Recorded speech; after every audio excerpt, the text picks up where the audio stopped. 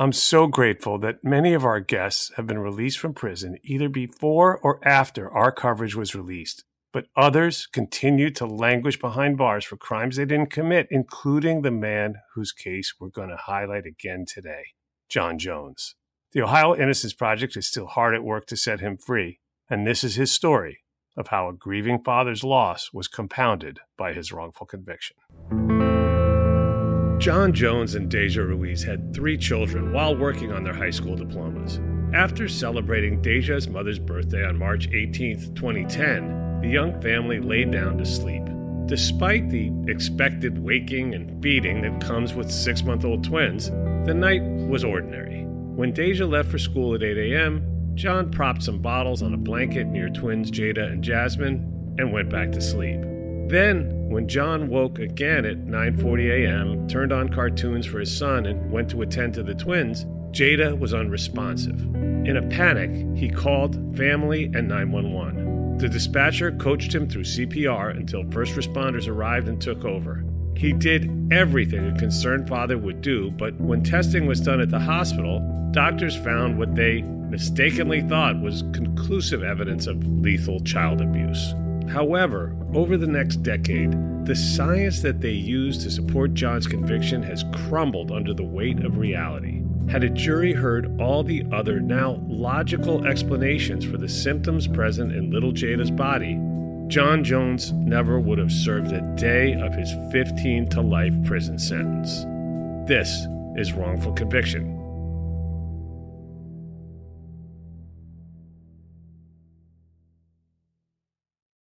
Bean Dad, The Dress, 30 to 50 Feral Hogs. If you knew what any of those were, you spend too much time online. And hey, I do too. 16th Minute of Fame is a new weekly podcast hosted by me, Jamie Loftus. And every week we take a closer look at an internet character of the day. Who are they? What made them so notorious? How did the internet or the algorithm choose them? And what does a person do when they're suddenly confronted with more attention than the human psyche can handle? Listen to 16th Minute of Fame on the iHeartRadio app, Apple Podcasts, or wherever you get your podcasts. Something that makes me crazy is when people say, well, I had this career before, but it was a waste. And that's where the perspective shift comes, that it's not a waste, that everything you've done has built you to where you are now. This is She Pivots, the podcast where we explore the inspiring pivots women have made and dig deeper into the personal reasons behind them. Join me, Emily Tish Sussman, every Wednesday on She Pivots. Listen to She Pivots on the iHeartRadio app, Apple Podcasts, or wherever you get your podcasts. I'm Saleha Mohsen, and I've covered economic policy for years and reported on how it impacts people across the United States. In 2016, I saw how voters were leaning towards Trump and how so many Americans felt misunderstood by Washington. So I started The Big Take DC. We dig into how money, politics, and power shape government and the consequences for voters. With new episodes every Thursday, you can listen to The Big Take DC on the iHeartRadio app, Apple Podcasts, or wherever you get your podcasts. The Big Take from Bloomberg News brings you what's shaping the world's economies with the smartest and best-informed business reporters around the world. We cover the stories behind what's moving money and markets, and help you understand what's happening, what it means, and why it matters every afternoon. I'm Sarah Holder. I'm Saleha Mohsen. And I'm David Gura. Listen to The Big Take on the iHeartRadio app, Apple Podcasts, or wherever you get your podcasts.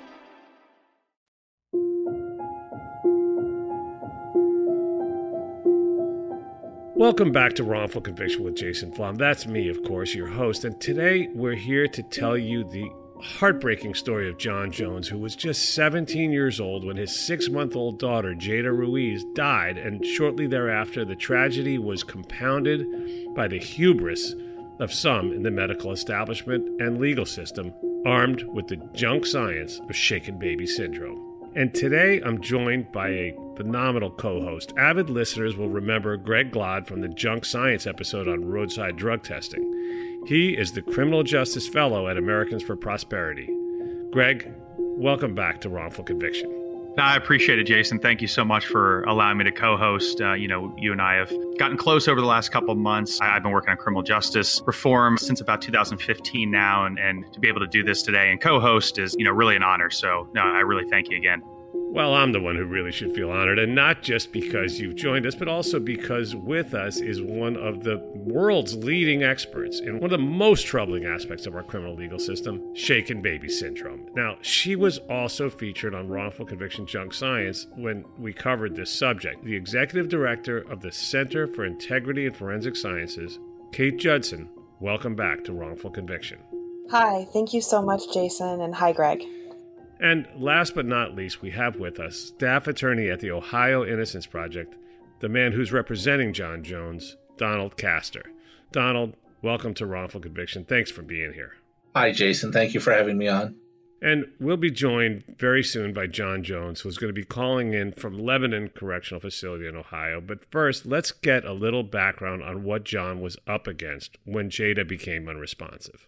Kate, can you give a brief history on shaken baby syndrome, where it came from, this hypothesis, and then how did it start to enter its way into the criminal justice system as a viable scientific theory to convict caretakers of murder? Sure, Greg. Shaken baby syndrome was originally proposed as a hypothesis to explain a phenomenon that a pediatric neurosurgeon in Great Britain was seeing in his patients. He would sometimes have infants who died or were seriously ill without a clear cause and without external trauma, and yet the internal features looked a lot like kids who had suffered some kind of traumatic injury.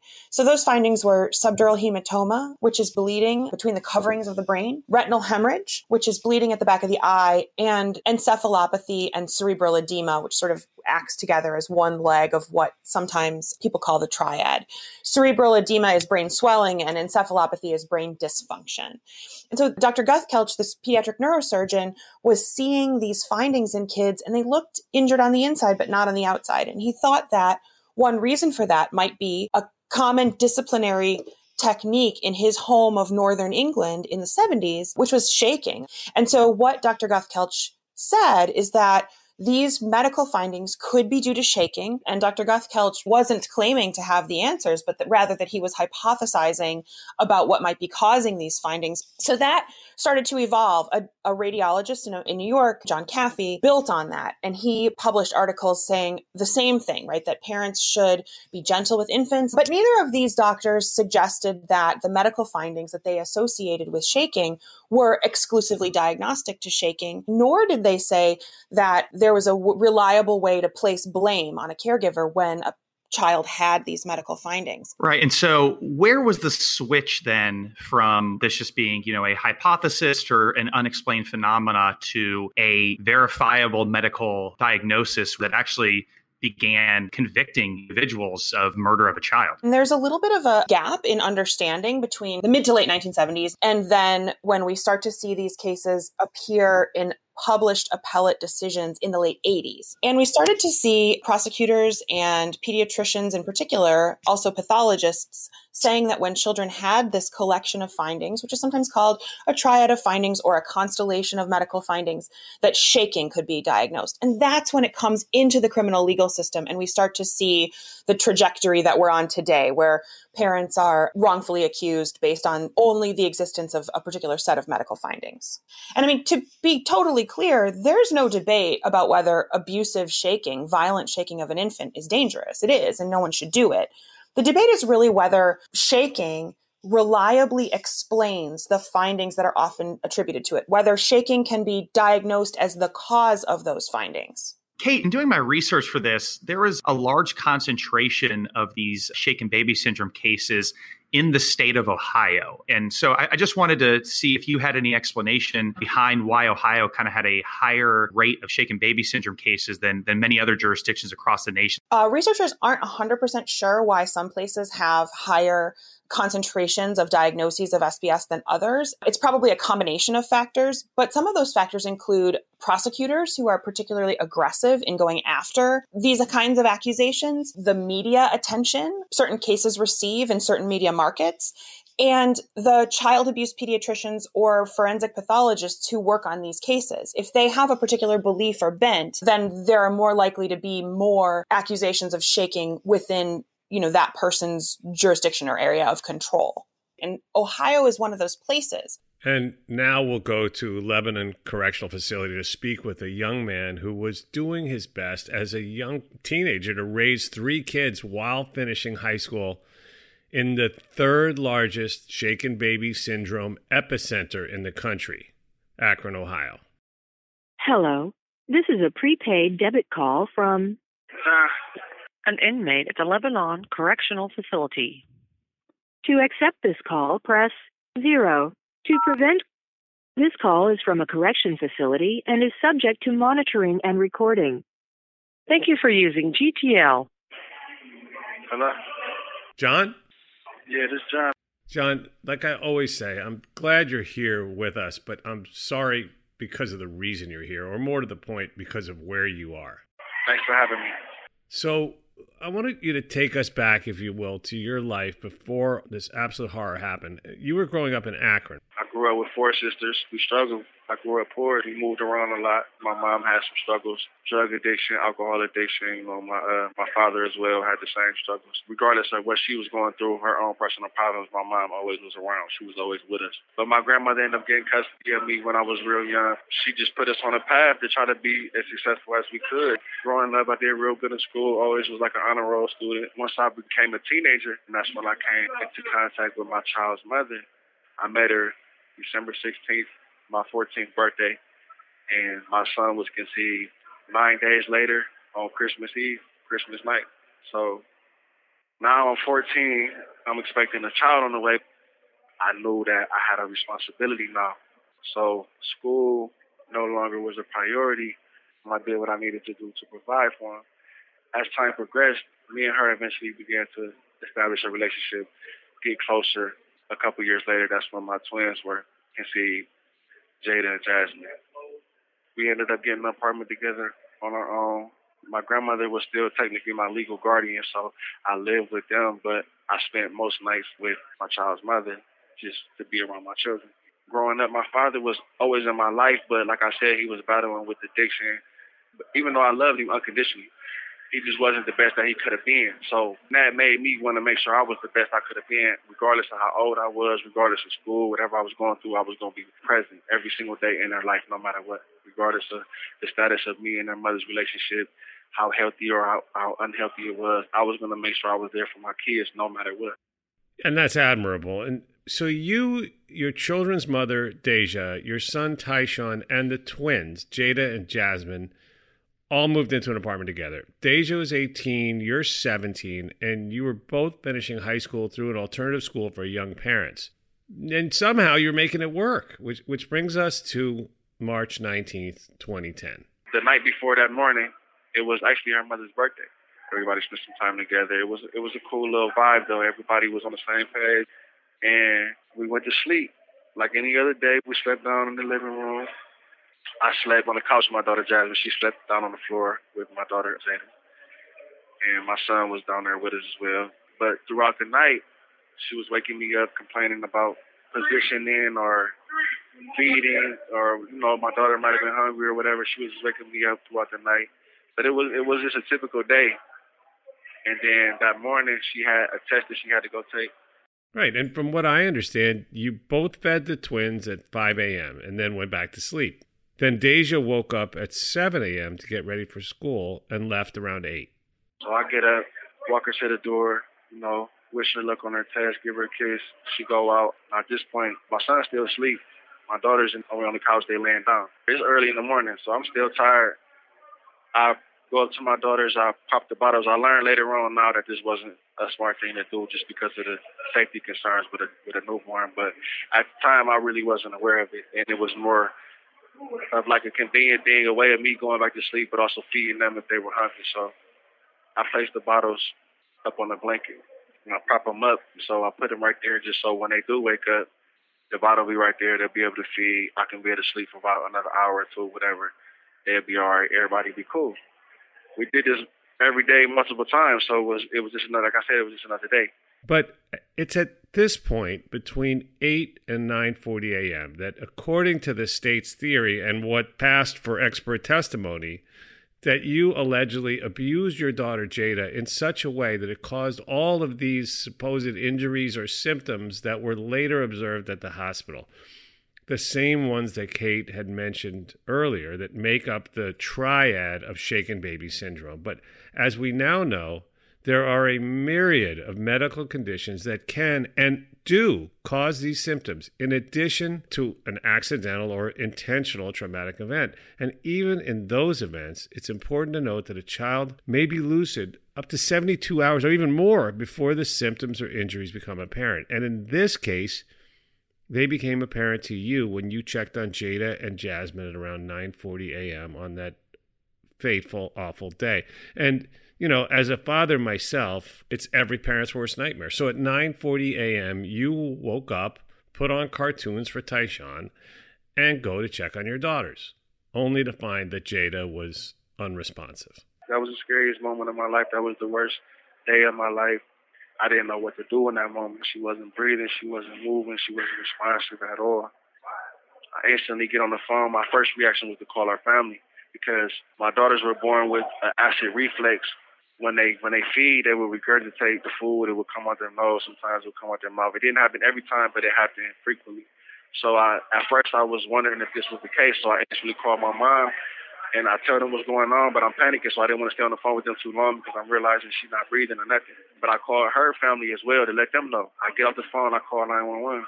Tell them the whole situation. I'm listening to the 911 operator. She explained to me how to do the chest compression and the mouth-to-mouth. I did everything I could. Nothing was working. So at this point, I'm becoming more scared, more upset. I'm crying, and I'm just waiting. It seems like it's taking forever. They finally arrive. They grab her. They take her out. And I began to speak to detectives or whatever. I'm telling them everything pretty much that I'm telling you. Just my recollection of that night, that morning. Nothing really stood out to me.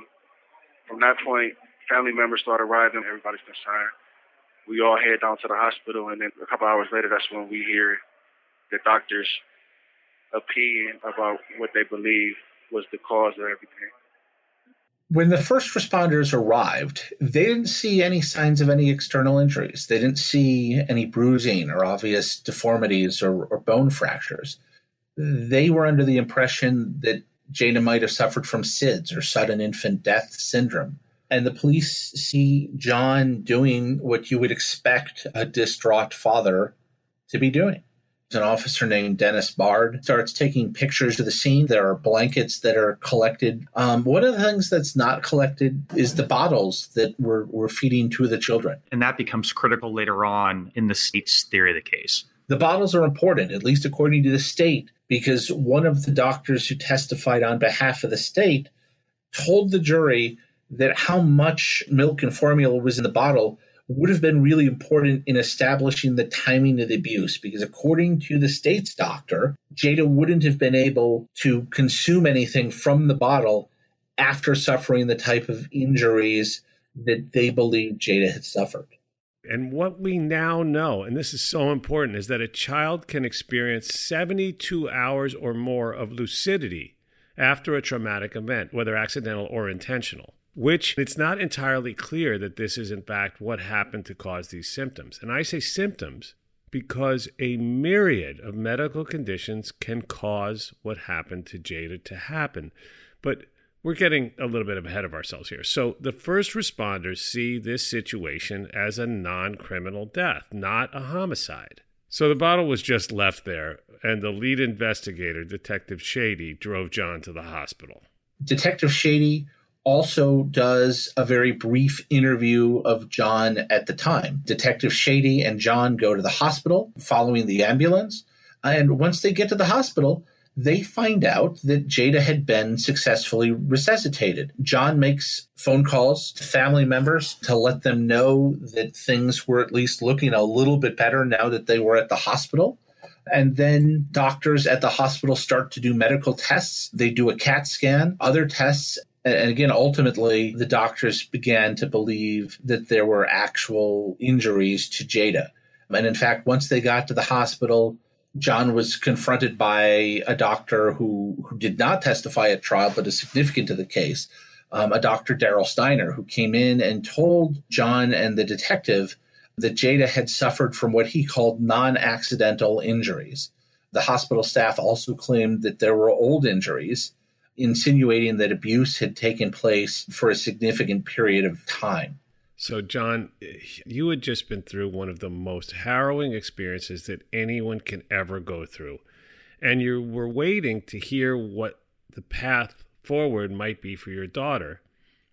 And the doctors at Akron Children's Hospital, again, the number 3 epicenter for shaken baby syndrome diagnoses and prosecutions in the country, those doctors tell you, the family, and detectives their opinion that the medical facts observed in Jada, retinal bleeding, subdural bleeding, and brain swelling, as well as a series of fractures, that these could only have been the result of a non-accidental traumatic event. In other words, child abuse, violent shaking by Jada's caretaker at the time that she went unresponsive. And again, we now know that there are a slew of medical conditions that can cause these symptoms and that children can experience 72 hours or more of relatively normal behavior after such a traumatic event, if a traumatic event even ever occurred and was in fact what caused these symptoms. So back then, many in the medical establishment, these doctors included, thought that they could diagnose a crime and the time of that crime, which we now know that they could not. Meanwhile, your story has remained consistent ever since that fateful day, and nowhere in your recollection of events does even a minor frustration occur, let alone violent shaking. Never. We all sitting in the waiting room or in the area.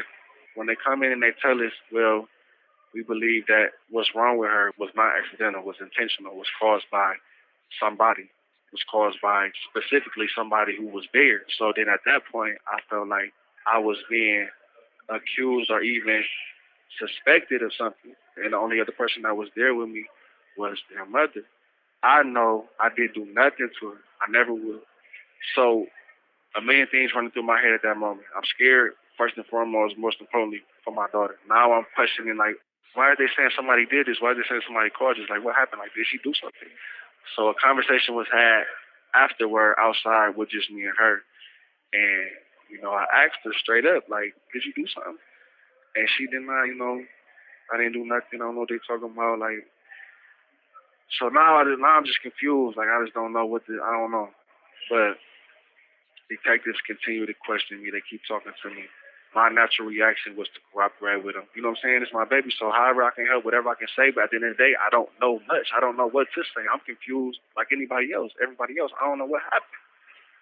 Once the finger was actually pointed and blame was cast and charges were brought upon me and indictments and handcuffs were placed on me, that's when I started feeling like their intentions wasn't in the right place, because if they truly was, then you would have really sought out a real answer instead of just placing it on somebody simply because they were physically in the room.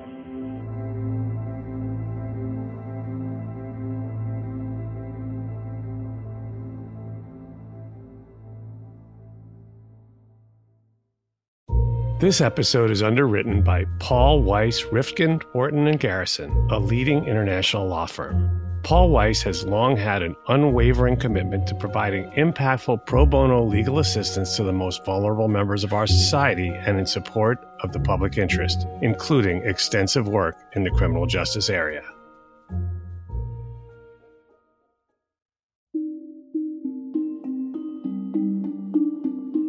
So with misplaced confidence, they attribute injuries or symptoms to actions and persons when the science barely even supported it back then, let alone now. The causes of Jada's symptoms range from accidental or intentional trauma to internal. For instance, there's a well-recognized condition where there's a little extra space in between the child's brain and skull that stretches the veins that bridge that space, which causes chronic subdural bleeding. It still hasn't been determined what causes this overlying condition, but birth trauma has been suggested as a potential cause, whether natural or cesarean. And this condition usually manifests within the child's 2nd to 6th month. Jada, of course, was 6 months old when this occurred, and it's logical to think that being birthed as a twin could probably be described as a traumatic event, an event that could cause limb fractures as well. In these shaken baby syndrome cases, CT scans and MRIs will usually show the chronic subdural bleeding. as they found in this case, which will then be used as evidence of repeated abuse. Well, it's misused, but used anyway, when all along there's a legitimate and logical medical explanation. Other potential causes for symptoms like Jada's, you could write a medical textbook on this, right? They include bleeding disorders, collagen disorders, copper disorders, genetic disorders, vitamin deficiencies, even your everyday average household slip and fall. But I seriously doubt whether the number 3 epicenter for diagnosing or misdiagnosing child abuse did a full genetic workup to rule out all of these potential causes before just sort of cavalierly sending John up the river.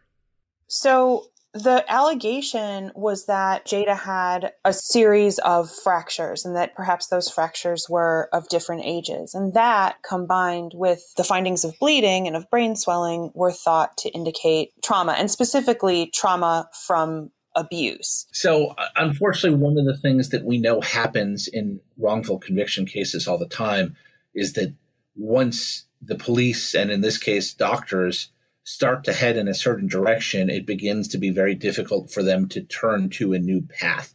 And that's what happened here. The police and the doctors didn't look for any other causes. They seized on this diagnosis of shaken baby syndrome, and that's where they went. It's one of the things that makes it harder for us to successfully represent John. Not impossible. We think we'll be successful in this case ultimately. But it's one of the things that hampers our work some is that we don't have the medical records for Jada from Jada's birth up until March 19th.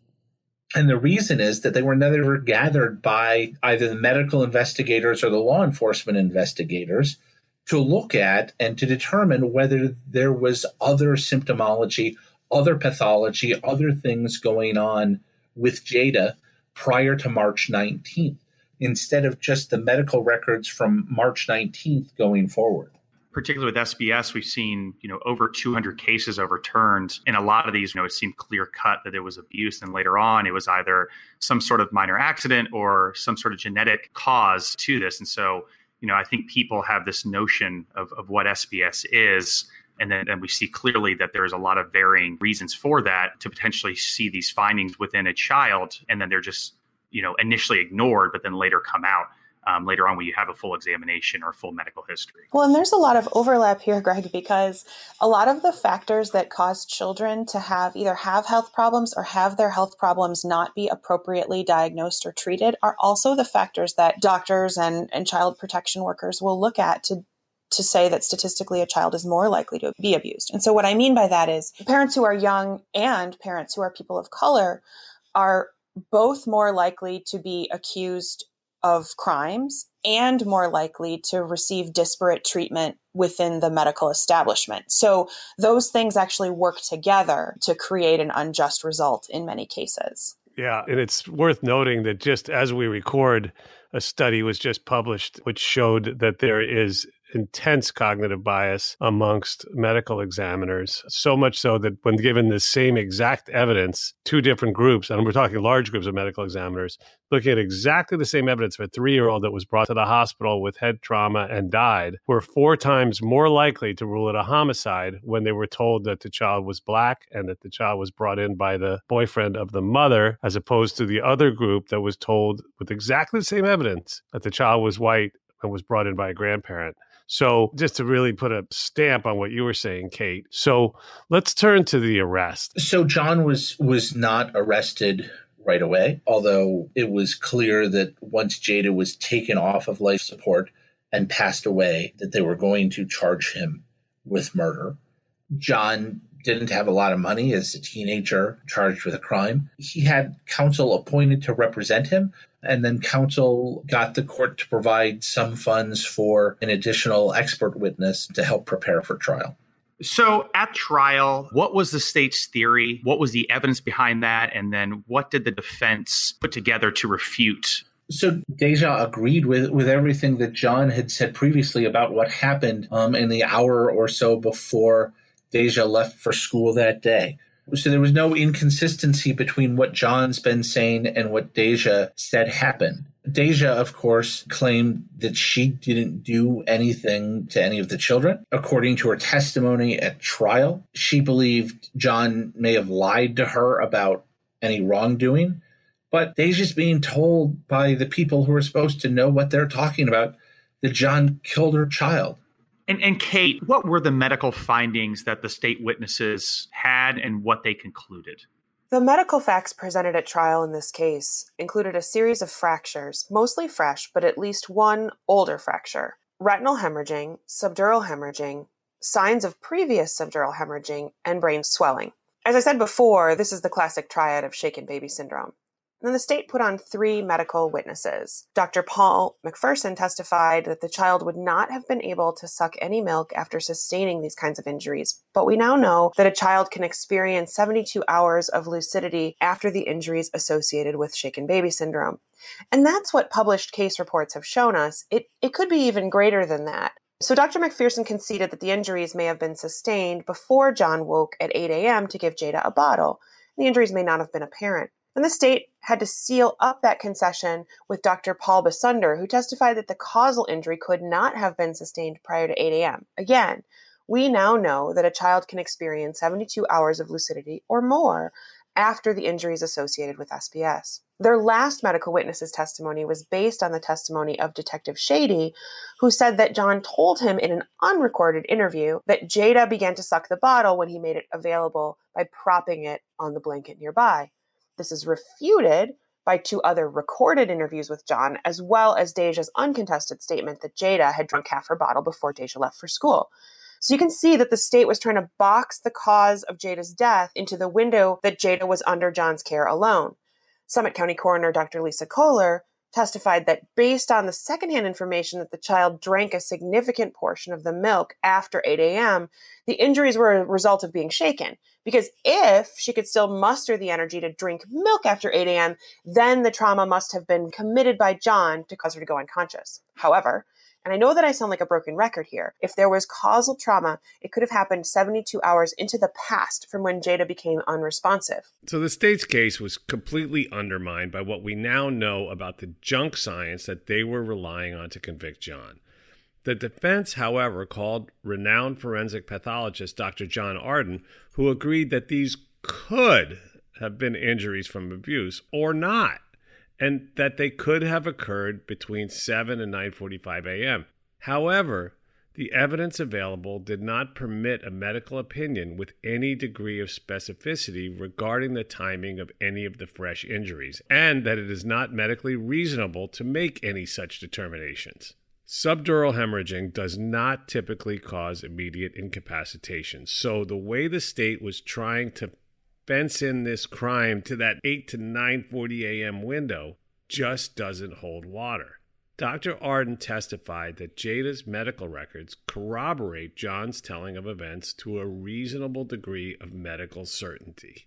And Dr. Arden isn't, I'll say for lack of a better term, one of these, defense witness gun for hire that'll kind of say, what he wants. I mean, he was a believer of SPS for a very long time. And he's mentioned very recently, like you said, in more recent studies, that doctors need to be very mindful of diagnosing this, and they're really missing key facts. And Kate, you mentioned it, and I'll ask the tough question. I mean, you have fractures in limbs, at least diagnosed by state's witnesses and other things. At trial, were there any explanations about where potentially these injuries may have come? Because, I think you're on a jury, you're seeing multiple fractures and damage to the head, and then also to the extremities. What is important to know about medical findings in these kinds of cases is that medical findings might look like abuse, but they might not necessarily be abuse. And that can happen for a few reasons. One is that injuries that are accidental can be misinterpreted by medical providers and investigators as abuse. And another is related to this assumption that sometimes medical providers make that because they don't know about the child's underlying medical conditions, that the child doesn't have any. So maybe a child has a bone disorder. They might fracture very easily. The classic example of this is little babies in a neonatal intensive care unit who are born, for example, very premature, and they can experience fractures with totally normal handling, changing their diaper, things like that. But that's not the only scenario in which children can have what appear to be really serious injuries from little or no trauma. And because we don't know enough about Jada's medical condition, it's really hard for us to know what kind of actions were required for her to sustain the injuries that she had. So after the presentation of dueling experts, the defense called John to the stand, who said what you've already heard here, that he did not hurt those children, ever. That he did not see Jada drink from the bottle after 8 a.m., but simply propped up a half-full bottle on a blanket, consistent with Deja's uncontested statement. And again, all this fucking nonsense about the bottle is completely irrelevant because current science supports that in the case of a traumatic event, it could have happened any time over the prior 3 days or even longer. So whether it was intentional or an accident, Jada could have fallen off the couch, the changing table. Knowing what we know now, one cannot maintain that those injuries could have only happened one way, the way that the state still maintains, violent shaking while Jada was alone in John's care. And that's if the cause even was a traumatic event rather than a pre-existing medical condition. And like I've already mentioned here, there are, and we've counted them, there are 88 potential conditions that we know of so far, and the research is ongoing. Now, I want to quote the man that first hypothesized shaken baby syndrome back in the 1970s, Dr. Norman Guthkelch. We mentioned him earlier. And he wrote an article in 2012, I'll never forget this, that it was titled After 40 Years of Consideration. And that article was harshly critical of his very own hypothesis and everything that has happened since. And so in a 2012 interview, Dr. Guthkelch said, and I quote, "I think we need to go back to the drawing board and make a more thorough assessment of these fatal cases. And I'm going to bet that we are going to find in every, or at least the large majority of cases, that the child had another severe illness of some sort, which was missed until too late." End quote. I mean, that's the man himself. But unfortunately, that was 2012, and John's trial was in 2011. So after hearing the state's witnesses up against John's witness and not knowing really a fraction of what we know now, John was convicted almost predictably and sentenced to 15 years to life. John, can you take us back to that terrible moment when the jury came back in? I stand up. I'm listening to the verdict on count one. Count one was the highest degree of murder charge. We find the defendant, John Jones, not guilty. I instantly turned back to my family, and a whole sense and feeling of relief just come over me. I'm just like, finally, like everything just went away. I'm still grieving the loss of my daughter, but like the stress and the worry of this jail situation and all of this, it just went away because I heard the words not guilty. Not knowing that they got a whole rest of an indictment to read. So, count two, murder as a result of felonious assault, we find the defendant, John Jones, guilty. It's just like all the life in my body just left. Instantly, it was just tears. It was just like, I can't even explain the feeling. Like, I look at my mom, she crying, my sister crying, everybody crying.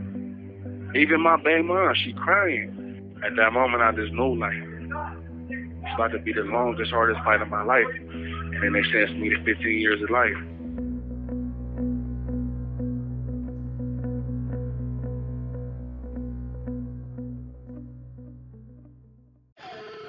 Bean Dad, The Dress, 30 to 50 Feral Hogs. If you knew what any of those were, you spend too much time online. And hey, I do too. 16th Minute of Fame is a new weekly podcast hosted by me, Jamie Loftus, where every week I take a closer look at an internet character of the day. Who were they? What made them so notorious? Why did the internet choose them? And what does a person do when they're suddenly confronted with more attention than the human psyche can handle? I'll be talking to internet historians, experts, and yes, the main characters themselves to get a fuller picture. Because I think that even outside individual experiences, a character of the day tells us something about how the internet worked at that time, and how the attention economy developed into the freaky three-headed dragon it is today. Together, we probably won't be able to properly log out, but we can take a walk down scary internet memory lane and see one day a little more clearly. Listen to 16th Minute of Fame on the iHeartRadio app, Apple Podcasts, or wherever you get your podcasts. Hey girlfriends, it's me, Carol Fisher. I'm so excited to tell you about the brand new series of The Girlfriends. In season 1, we told you about the murder of Gail Katz at the hands of my ex-boyfriend Bob. At one point, a woman's torso washed up on Staten Island and was misidentified as Gail. She spent 9 years in Gail's grave, and then she just disappeared. It's almost like it's become this moral obligation to find her. And that's what we're going to do. Find this missing girlfriend and tell her story. With the help of some of your favorite girlfriends from season 1, like my producer, Anna. Oh my God. My friend, Dr. Mindy Shapiro. Hi, it's Dr. Shapiro, and I'd like to speak with the Deputy Medical Examiner. And of course, Gail's sister, Elaine Katz. Having no closure, it kills you. Join us as we try to solve a 35-year-old cold case. It's not going to be easy, but it's going to be one hell of a ride. What? I can't believe this. Listen to season 2 of The Girlfriends, Our Lost Sister on the iHeartRadio app, Apple Podcasts, or wherever you get your podcasts. Hey, everybody. Welcome to Across Generations, where the voices of Black women unite in powerful conversations. I'm your host, Tiffany Cross. I want you all to join me and be a part of sisterhood, friendship, wisdom, and laughter. In every episode, we gather a seasoned elder. But even with a child, there's no such thing as the wrong thing if you love them. Myself, as the middle generation. I don't feel like I have to get married at this big age in life, but it is a desire I have and something that I've navigated in dating. And a vibrant young soul for engaging intergenerational conversations. I'm very jealous of your generation that didn't have to deal with Instagram and Tinder. This is Across Generations, where Black women's voices unite, and together, you know how we do, we create magic. Listen to Across Generations podcast on the iHeartRadio app, Apple Podcasts, or wherever you get your podcasts. Something that makes me crazy is when people say, well, I had this career before, but it was a waste. And that's where the perspective shift comes, that it's not a waste, that everything you've done has built you to where you are now. This is She Pivots, the podcast where we explore the inspiring pivots women have made and dig deeper into the personal reasons behind them. Join me, Emily Tish Sussman, every Wednesday on She Pivots as I sit down with inspiring women like Misty Copeland, Brooke Shields, Vanessa Hudgens, and so many more. We dive into how these women made their pivot and their mindset shifts that happened as a result. It's a podcast about women, their stories, and how their pivot became their success. Listen to She Pivots on the iHeartRadio app, Apple Podcasts, or wherever you get your podcasts.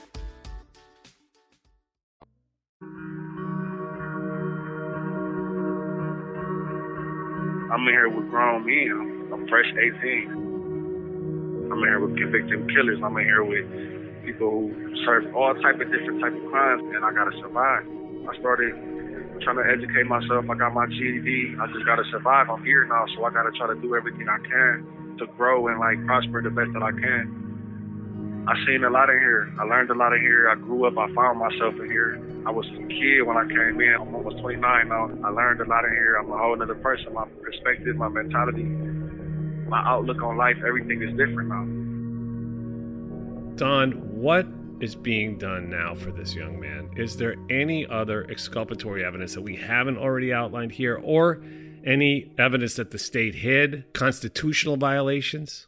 In terms of constitutional violations, a defendant has a right not to be convicted on the basis of unreliable quasi-scientific evidence. And that's what happened in John's case, and that's what happens in these so-called shaken baby syndrome prosecutions around the country, and particularly in Ohio, and even more particularly in Summit County, which is where Akron is. As Kate pointed out near the beginning today, Ohio is a particular hotspot for these sorts of cases. And not just Ohio, but Summit County and Akron specifically. So either the people of Akron really like to abuse their children, or there's something going on at Akron Children's Hospital and in the Summit County Prosecutor's Office with respect to their proclivity for jumping to the conclusion of child abuse and bringing these types of cases. We are preparing to bring post-conviction litigation on John's behalf. We will argue that the science in this field has changed considerably over the last 10 or 11 years, that if a jury could have heard in 2010 what it could hear today, that a conviction simply wouldn't have happened. So really what you have here, and taking a step back, is you have a horrible tragedy. You have a conviction based upon science that, if it was tried today, would not be a viable theory. And you have a man still behind bars based upon that unreliable theory of shaken baby syndrome. Correct. Absolutely. So for our listeners, I'm sure you're feeling the same outrage that I'm feeling now. And what can people do? I certainly think that people can start writing letters to the parole board. John won't be eligible for parole until 2025. And hopefully by that time, we'll have successfully completed litigation on his behalf and parole won't matter. But I certainly think that people can start writing to the parole board about these issues, because John isn't the only person in Ohio who has to come before a parole board ultimately and convince the parole board that shaken baby syndrome just shouldn't serve as the underpinning for a conviction that keeps someone in prison for the rest of their lives. So that's something that people can do. The other thing I would say that people should do, even apart from John's case, is be informed. If you get a jury duty summons, show up. And then don't just believe what the government scientists tell you. Think about it. Decide whether or not what they're saying is credible and makes sense. And listen with open ears to the experts that defense counsel puts on the stand as well. And remember, it's innocent until proven guilty, not the other way around. So with that, John, we're thinking of you all the time, and we're going to do everything we can. You have an extraordinary team, not just on this call, but at the Ohio Innocence Project and throughout the Innocence community. I encourage people to donate to the Ohio Innocence Project so that we can help John and so many others who have been wrongfully convicted in the state of Ohio. So with that, now, of course, it's the part of the show called Closing Arguments. First of all, I thank our distinguished guests. Even we'll call it a panel today. First time I've ever used that word in Closing Arguments. So from Greg and I, thanks again for being here. Greg, thank you for co-hosting with me as well. Thank you very much for allowing me to co-host here, Jason. Okay, and now we'll go to Donald and save Kate for last just because of alphabetical order. And then over to you, John, of course, for the closing arguments. Thank you, Jason and Greg, for having us on today and for talking about this really, really important issue and this important part of the criminal justice system that hasn't gotten enough attention recently. When I work with my clients who have been convicted of child abuse through this shaken baby syndrome theory, and as I talk to their families, I alternate between sadness and anger. I'm angry, as is everybody in the podcast today, that people go to prison over cases that look like this. And I'm sad because of what it does to people and their families. John went to prison when he was a teenager. And if the state of Ohio has its way, he'll never get out again for something that wasn't a crime. It was a crime that never happened. These cases are enormously difficult to undo. I compare these cases sometimes to like trying to poke a hole through Jell-O. It's easier to make a hole through a very solid object than it is through something that's weak and wiggly. It just closes up around the hole that you've just made. And trying to undo these shaken baby convictions can be exactly like that. We need to do better in our criminal justice system. We need to pay attention to the science. We need to make it a little bit easier to discover the evidence to undo these convictions after they happen. In Ohio, for instance, we really need the ability to do discovery before we file an action so that we can get things like Jada's medical records from birth up until 5 months so that we can put together the full medical history that we need to do the work in this kind of case. Kate? The prosecution of these types of cases are based on a laudable goal, and that's to protect children and protect the most vulnerable. Nobody wants child abuse. Nobody wants to see abuse at all. Unfortunately, what's happened is that doctors and other experts believe that in these cases, they can do what's called err on the side of the child. They can accuse someone of abuse when they're not sure or when all of the science doesn't unerringly point to the defendant. And you can't err on the side of the child in these kinds of cases. It's impossible. Any error is going to harm both the child who may be a victim and everyone else involved in the case.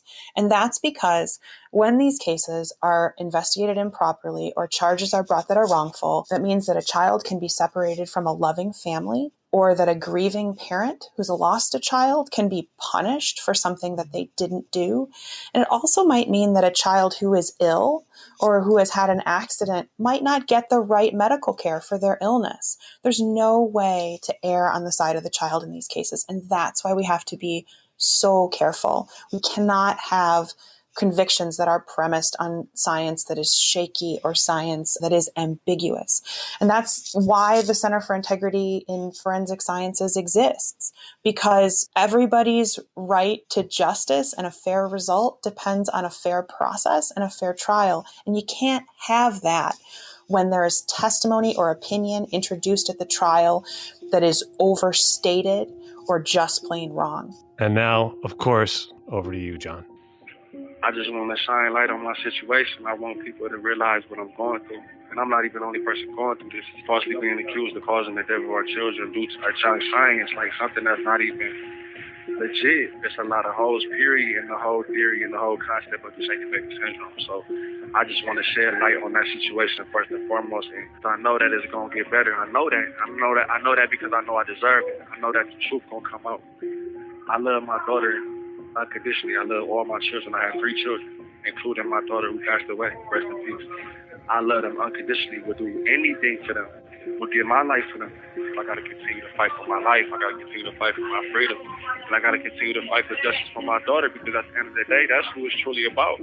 When we find out the real cause of what happened with her, that's going to automatically vindicate me. That's going to automatically exonerate me. But it's going to also bring closure to my family, my child's mother's family, everybody, you know what I'm saying? Because it's going to give us the truth. It's going to let us know. It's going to answer the questions that we all got. But at the end of the day, it's just about my daughter. It's about Jaden. Like, it's all about Jaden for her. Yeah, I want my freedom. Yeah, I deserve my freedom. But knowing what happened with her, getting the closure that our families need, and then finally being able to get to a place where we can move forward, because I never really ever even been able to heal from it. I never found closure, because not only did I suffer one of the deepest losses that anybody on this earth can suffer, is losing a child. Not only did I experience that and have to deal with that, I got to deal with sitting here every single day.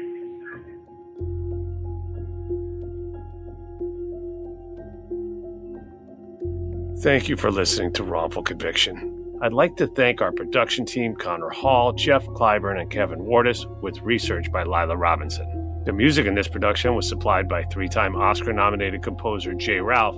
Be sure to follow us on Instagram at Wrongful Conviction, on Facebook at Wrongful Conviction Podcast, and on Twitter at Wrong Conviction, as well as at Lava for Good on all 3 platforms. You can also follow me on both TikTok and Instagram at It's Jason Flom. Wrongful Conviction is a production of Lava for Good Podcast in association with Signal Company No. 1.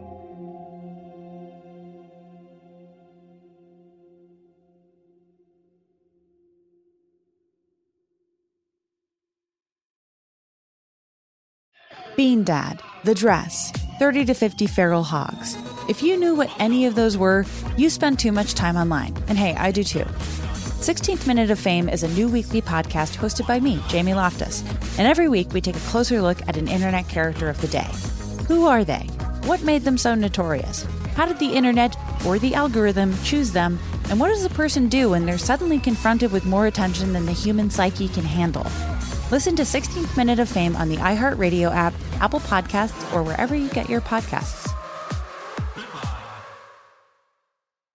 Something that makes me crazy is when people say, well, I had this career before, but it was a waste. And that's where the perspective shift comes, that it's not a waste, that everything you've done has built you to where you are now. This is She Pivots, the podcast where we explore the inspiring pivots women have made and dig deeper into the personal reasons behind them. Join me, Emily Tish Sussman, every Wednesday on She Pivots. Listen to She Pivots on the iHeartRadio app, Apple Podcasts, or wherever you get your podcasts. I'm Saleha Mohsen, and I've covered economic policy for years and reported on how it impacts people across the United States. In 2016, I saw how voters were leaning towards Trump and how so many Americans felt misunderstood by Washington. So I started The Big Take DC. We dig into how money, politics, and power shape government and the consequences for voters. With new episodes every Thursday, you can listen to The Big Take DC on the iHeartRadio app, Apple Podcasts, or wherever you get your podcasts. The Big Take from Bloomberg News brings you what's shaping the world's economies with the smartest and best-informed business reporters around the world. We cover the stories behind what's moving money and markets. And help you understand what's happening, what it means, and why it matters. Every afternoon. I'm Sarah Holder. I'm Saleha Mohsen. And I'm David Gura. Listen to The Big Take on the iHeartRadio app, Apple Podcasts, or wherever you get your podcasts.